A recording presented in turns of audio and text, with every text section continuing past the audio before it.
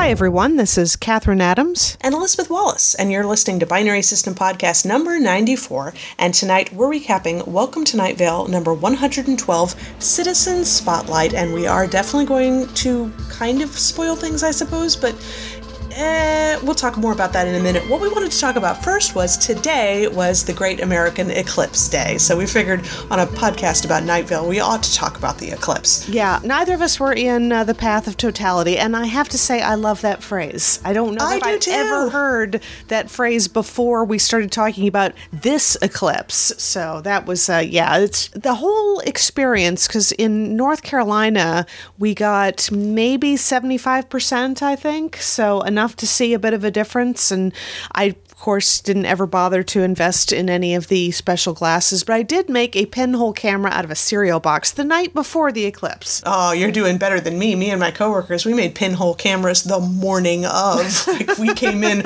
with our cereal boxes and tinfoil. But what I thought was hilarious is I was just about ready to post a little picture of my cereal box camera once it was done, and you posted a picture of yours, and I'm like, for crying out loud, we bought the same damn box of cereal. The exact same box. Honey Nut Cheerios, because that's the best cereal, of course. Absolutely. What I thought was hilarious is that we obviously followed the same type of instructions, and be darned, we put the tinfoil on the same side of the box. Seriously, when I looked at the instructions, it had you like, I just wanted the pretty side of the box to be facing up. So that was my reason.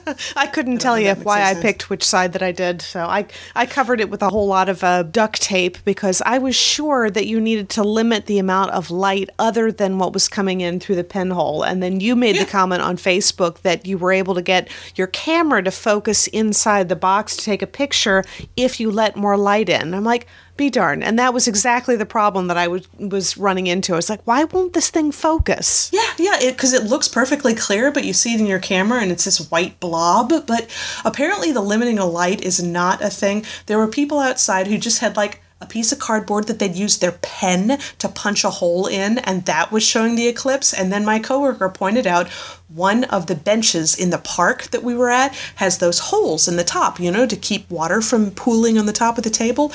And the holes were focusing the light onto the ground, and so you had like a scattering of little eclipses all over the ground. It was amazing. It was like science. I loved that because I had heard ages ago that if there was an eclipse going on, a partial eclipse at least, that you would see little crescents in the dappled sunlight underneath trees. And I saw several people posting pictures, and I went outside and I saw that, and it was just so awesome. But then I saw yours, and that just really brings it home. What a weird effect that is. I mean, I get the whole idea about if there's, light coming down and there's a small hole somewhere that the light can go through, it acts as a pinhole projector.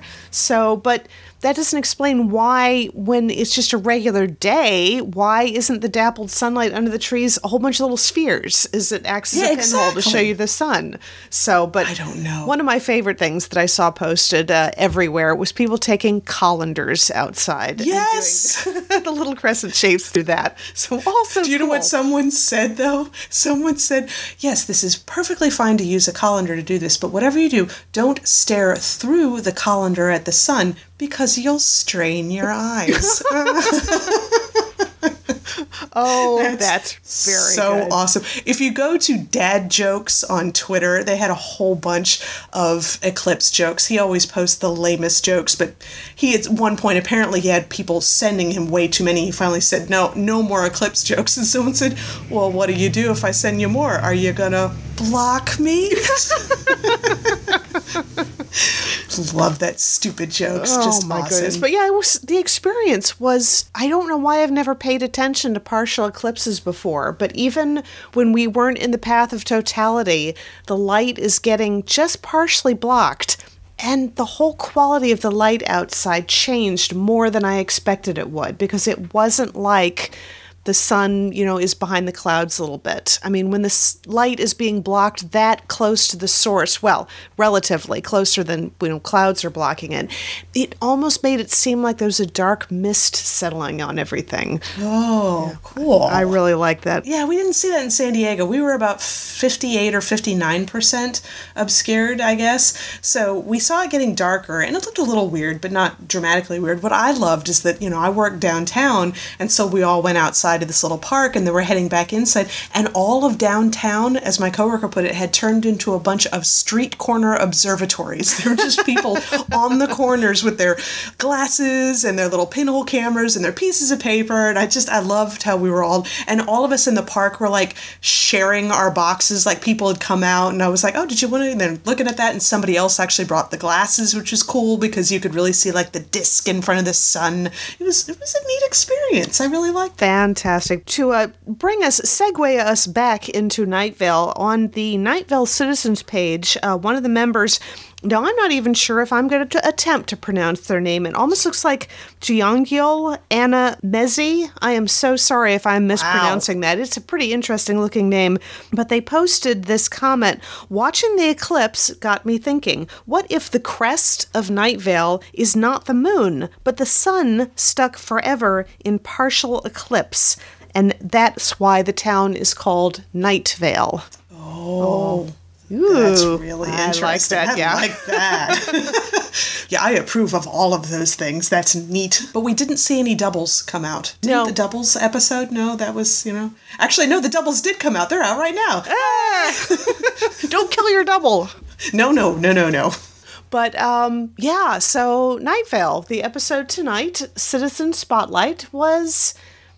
well, it's kind of hard to describe. It really is. And it's interesting that it was co-written by Bree Williams, which, if you don't remember her, she actually co-wrote the episode Guidelines for Disposal. Oh, I love that one. Yeah, that is a good one. So imagine that. I really like these episodes, the little collections of weirdness, like one giant story, but a whole bunch of other little vignettes inside of it. And this is another episode I think it'd be great for people who aren't familiar with Night Vale, who just want a nice little piece of weird without having to have a lot of backstory, because there really isn't anything you need to know about Night Vale to enjoy the weirdness of this episode. Right, yeah. This is just Cecil wanting to start a new segment on the Night Vale program. What he's going to do, it's called Citizen Spotlight, which means they pick a random citizen, and in this case he closed his eyes and picked someone out of the phone book to just spotlight, to talk about, to get to know a little bit about them. So he picked now Sigrid, did you catch her last name? Borg. Sigrid Borg. And it was just, all these little separate pieces of the segment were talking about her and her life, and stories about her going to school and getting embarrassed about trying to sing a jingle at one point, I guess, as a performance. Mm-hmm. I think it was a jingle for Flakios that she really liked, but she got scolded by the teacher and laughed at by the students because they thought she was trying to be funny, but she really, really liked that jingle. Yeah, I liked the description. She said that she would go out and play it at the picnic table late at night when her parents were asleep. And I just like that image of somebody sort of sitting outside on a picnic table and playing their favorite song. And it was, there's more information about, her and her family and how she's kind of been pulling away from her parents because I think her mother's health is in decline, and her father probably drinks a little bit too much, and she's not sure how to handle it. Actually, I think that was her grandparents. Oh, her grandparents. I'm sorry, yes. And she's not sure how to deal with any of that, and part of it just reminds her of how inevitably her own childhood is lost. So it's, a lot of really uncomfortable stuff. And then there's a whole interesting segment about the teenagers that she used to play with near the train tracks when she was in high school. They moved, like she started to grow an extra pinky, and they figured it might actually be because they were living on top of what used to be, I think, a pesticide disposal area. So they moved to an area that was next to the train tracks, and it was noisy, and the house was a fixer-upper, but they never really got to fix it up. So her parents started spending less and less time there, and so she heard a strange noise in the middle of the night, I think, and it creeped her out. And so she started spending less time, and she found these kids who hung out by the train tracks that she sort of became friends with. Yep, and they'd play their radio, and they'd all dare each other to stare at the ghost trains, which of course you can't do because you'll die. And then one night she sort of sees her own house and sort of sees something. The house is empty because nobody's in there right now, and she sees something moving inside. But then when she looks back to her friends, they've all disappeared. And she never saw them again. It was nice. But that's the thing that I don't think we've explained. And go ahead and stop me if you've already explained it. We haven't explained it, no. Okay, good. Because every once in a while I'll do that. I'll be looking at my notes and Catherine will explain something. And then I'll say something and Catherine's like, yeah, I just said that. And I'm like, oh, sorry. I have to be careful about that in meetings too. Oh, yeah, it's terrible. This is what happens when I'm like, I can totally do two things at once. I can't do two things I really can't. No. But this whole thing, all of these stories, Sigrid Borg is actually in Night Vale on a witness protection program, and computer algorithms have made her a fake history. So none of what we've heard is real. Yeah, and this wasn't something that was some big reveal at the end of the episode. This was said right from the beginning, that it's very dangerous if anyone outside of Night Vale finds out that she's hiding here in witness protection, because they might come after her. So we have to believe that all of this is true, but none of it is true. Which just made it so, because you really do find yourself connecting with this character who is, even if all this is supposed to be true, still a fictional character, but you are connecting with him. But then it's it's a fictional character within a fictional narrative. I'm like, well done, Night Vale. That's neat. Because you really start to empathize with this character. I really do. And everything Absolutely. that she's going through and all this, and it's not true. No, none of it. On a weird note, but not weird as in spooky kind of weird, but weird as in weird. He mentioned at one point her favorite food is smorgastarda, which is a cake made of sandwiches, including fish paste. Son of a gun. It's a real thing. Ew. I know. Let's see what thesweetspot.com lists it. I'll go there instead of Wikipedia because, Wikipedia is only 100% right 80% of the time. Right. And it's called a Swedish sandwich cake. Smorgastarda usually consists of layers of rye or wholemeal bread stacked with fillings like fish, shrimp, chicken, cucumber, cheese, and any sandwich filling, and it is then frosted with a layer of cream cheese and sour cream and an elaborately garnished top. So it kind of looks like a cake, except it's a cake made of sandwiches which have fish in them. So yeah, I don't know about that one myself. No, I don't think so. But yeah, and in between all of this, there were some other bits, I think they did a confessions segment where Susan Escobar had written in about an experience she had when she was in the school late at night grading papers, and she hears a strange sound of the cafeteria, and she goes in, and there's a elaborate mandala on the floor made out of fish sticks. And it disappeared at one point, but now she's dreaming about flying through the air, and she sees this fish stick mandala in the sky, and every night she gets a little bit closer, and she knows that when she reaches the fish stick mandala, she'll die. And Cecil says, "Thanks for writing it. That sounds like fun." God. Is it just a shortcut to weird to add fish into something? Anytime you just want to make something weird, you just say and fish. It's like a shortcut when we were playing the disgusting food game, you're coming up with disgusting food combinations. It's not fair to throw mayonnaise in there because mayonnaise is a shortcut for disgusting. So right, fish is a shortcut for weird. For strange, a new thing. The weather. What was the weather this time? Because I liked that. It was Try, Try, Try by Rachel Sage. And I thought it started out just kind of like rock chords, basic chords. It sounded neat, sounded very interesting, but then the violin kicked in. Yeah, it was fiddling, and it was that kind of fiddling where it's not in a minor key, but it almost sounds like it is. So that kind of almost haunting melody, but some of the lyrics were wonderful. My favorite one was reference to keys to every room in my haunted house of magic in the dark. Oh, I like that. Yeah. The music as a whole was really good in this episode. There were a lot of really good disparition songs in the background. And there's one that is definitely, how disparition songs work on this episode. They come up fairly frequently. But this one, it's, these sort of high-pitched ethereal notes. And I'm going to look, because, you can go onto Disparition's site and find all these songs, and I want to find that one. It's just such an airy type of otherworldly sort of feeling. As soon as it starts in any episode, I'm like, oh, this one. I like this one. I think I need to invest in an album of Disparition songs. Just go ahead and bite the bullet and buy one, because I just remember one of the ones that they had in an Alice Isn't Dead episode. I think it was like episode 10 of the first season that you and I both liked, because it had what sounded like Hammer Dulcimer in it. And we're just like, yes, give us all the Hammer Dulcimer. Yeah. I think the only other thing that I felt like commenting on this one was the proverb at the end that was be yourself, as if you had any choice in the matter. That's a t-shirt moment. Yeah. Somebody needs to put that on a t-shirt. Oh, really yeah. Do. But that's it for Night Vale for this week.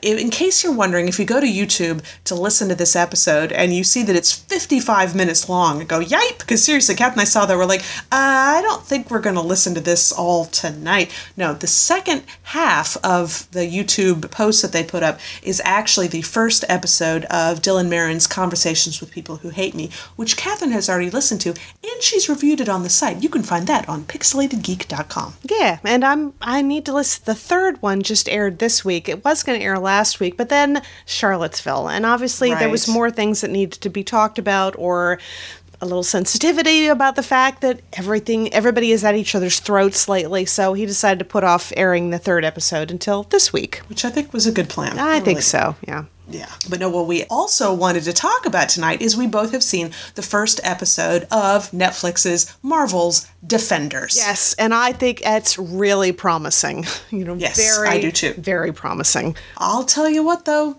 Every time Iron Fist shows up, I'm just annoyed by the guy. I don't think they want me to be that annoyed, but I see him, I'm like, ugh. You again. Well, we've actually Nathan and I have watched a little bit more than the first episode. And, you saw on the trailer that Danny Rand and Luke Cage go at it at one point. And Danny Rand is completely not able to make a dent just punching him like, he thinks he should be able to. Well, we saw the actual fight, and he's not able to do anything to Luke Cage, and Luke Cage is picking him up and throwing him across the alleyway. And we're watching this, and Nathan laughed because I said, I can't tell you how richly satisfying this is. God, after getting all the way through Iron Fist, is like, Luke Cage does need to beat his ass. He really, really does. Oh my God. Like, he's sitting there, like, looking in the mirror on the plane, like, washing his face or whatever, and he's looking at the scar in his chest, and he's got this, like, scrunchy face. Like, I'm like, I wasn't aware somebody could be whiny without actually saying a sound. I'm like, shut up, Danny. God. That was another thing that I told Nathan. It's like, everybody, all four of the Defenders have a tragic backstory. I mean, it comes with the territory of being a superhero, and these guys, I think get it worse than most. But it seems like Danny Rand is the only one that just gets so angsty about it all the time. Yeah, you lose any sympathy for it. But there was something that I had wanted to mention. Vince, our friend, he's I think it's like there's been a couple of his movie reviews that we were able to post on the site. Yes. So, and we talk with him all the time about Transformers and Marvel and things like that. He posted an interesting comment, and I'm going to repeat it verbatim here because he's getting a little further through the Defenders series than we have, but I don't think this spoils anything. As much as I disliked Iron Fist, I have to say that Danny Rand's character in the context of this Defenders show, he kind of fits in. I mean, he has his place. He's this myopic, privileged white kid who's not very bright, doesn't know what's going on, has too much power, and no idea what to do with it. He doesn't belong here with these street-level heroes, even though he desperately wants to, but he just happens to have something that everybody wants.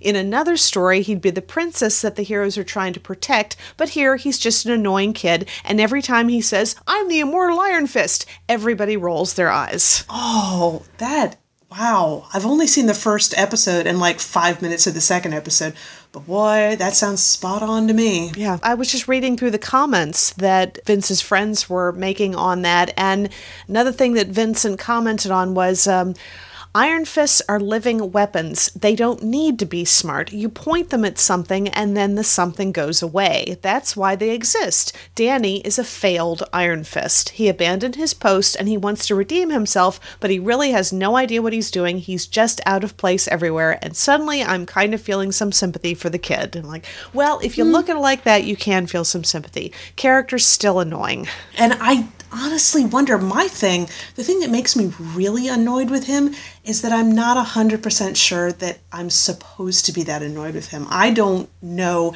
that Marvel intended for me to really dislike him that much. Yeah. Like, I can understand, like, Jessica Jones, drinking at all hours of the day is just rude and annoying and everything, and I still like her. But Danny Rand, I'm like, no, I don't think Marvel wanted me to think he's that much of a putz as he is. But I don't know. I'll have to see, because I think they've gotten better writers on the Defenders now than they had on Iron Fist. So I'll have to see if he's consistently as annoying, because I'd hate for it to be bad writing that makes him that annoying. But I mean, it's just like we were saying about Jessica Jones. I mean, in just so many scenes, there's just one little thing that has me laughing out loud at what just a completely unrepentant bitch she can be. Like, she's avoiding everybody and the phone rings and her answering message is wrong number.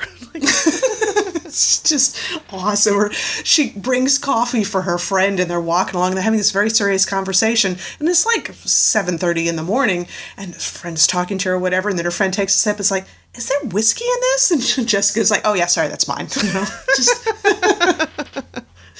It's really, I am hoping for the best. But my favorite, I mean, seeing Luke Cage and the Night Nurse together, that's fun.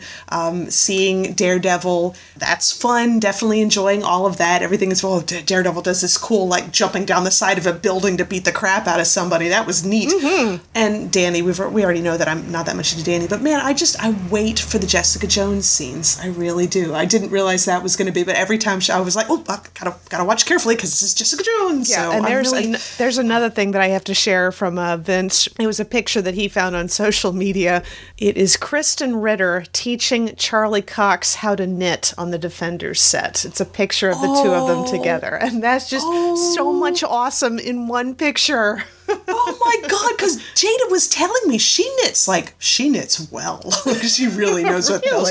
She's got an Instagram account. She really knows what she's doing. So, oh my God, well, we will put a link to that picture because that's just really cool. That's so cool. So, and of course, we have to say Sigourney Weaver does an amazing job. The second she shows up on the screen, she just takes over the whole shot. She does. She doesn't say a single word, but you are just so focused on her. It's not just because she's a friggin' legend, but she just is really this commanding presence that you just can't get away from. Well, yes, awesome. That, and I mean, Madame Gao, who we've seen in Daredevil, we've seen in Iron Fist, she is the person that everybody cows down to because they're absolutely terrified. Sigourney Weaver's character is calling the shots, and Madame Gao isn't arguing. It's like, no, totally cowed, and I don't understand. And I love it. It's so wonderful to see that, but from the very get-go, there's no jockeying for position. Sigourney Weaver's character, who by the first episode does not have a name yet, I don't think. I don't think so. But sure. Maybe. Yeah, she's in charge. Because that's what I was expecting. I was expecting Madame Gao to give those little glaring gestures at her back or whatever. No, Sigourney Weaver's character is feeding the pigeons and goes off to leave, and she hands her the bag of pigeon feed and says, finish feeding the pigeons. They seem starving today. And Madame Gao just does it. She doesn't argue or anything, doesn't think it's out of place or whatever. She's like, So, this is good. I'm hoping for the best. I really am. Well, it's only 8 episodes. And, I was thinking to start out with after going through 13 episodes of Iron Fist, I was like, oh, good, this will be much easier to get through. And now I'm like, really? I only have 7 of them left? Aw. Yeah. Well, I would rather that, because they've done that with a lot of their series, that it goes on at least 1 to 2 episodes too long. Maybe Netflix is listening. That'd be swell. Could be. Well, that's going to wrap us up for the week, so make sure to check out pixelatedgeek.com for all of the photo galleries, all the reviews, Catherine's book reviews, we've got comic book reviews, and Stephanie and Jordan just went to a thing here in San Diego called Wonder Spaces, which I think that's a touring show, but it's kind of these odd visual displays going on in this one space. And Stephanie got press passes. Like, she didn't get them through me. She just called them herself and requested the press passes. And I'm like, go Stephanie, nice. And she said, in case you were wondering, she said it was really cool, but she was glad she didn't have to pay for it. So that's that'll tell you. It was only like $25 to get in, but it might not have been $25 worth of cool. So she will have photos and I believe some videos upcoming soon. So I guess by next week, we probably won't have a Night Vale episode up yet. So I'm sure there will be something going on in the nerd world that we can talk to. So we will see everybody in 1 week. Talk to y'all later.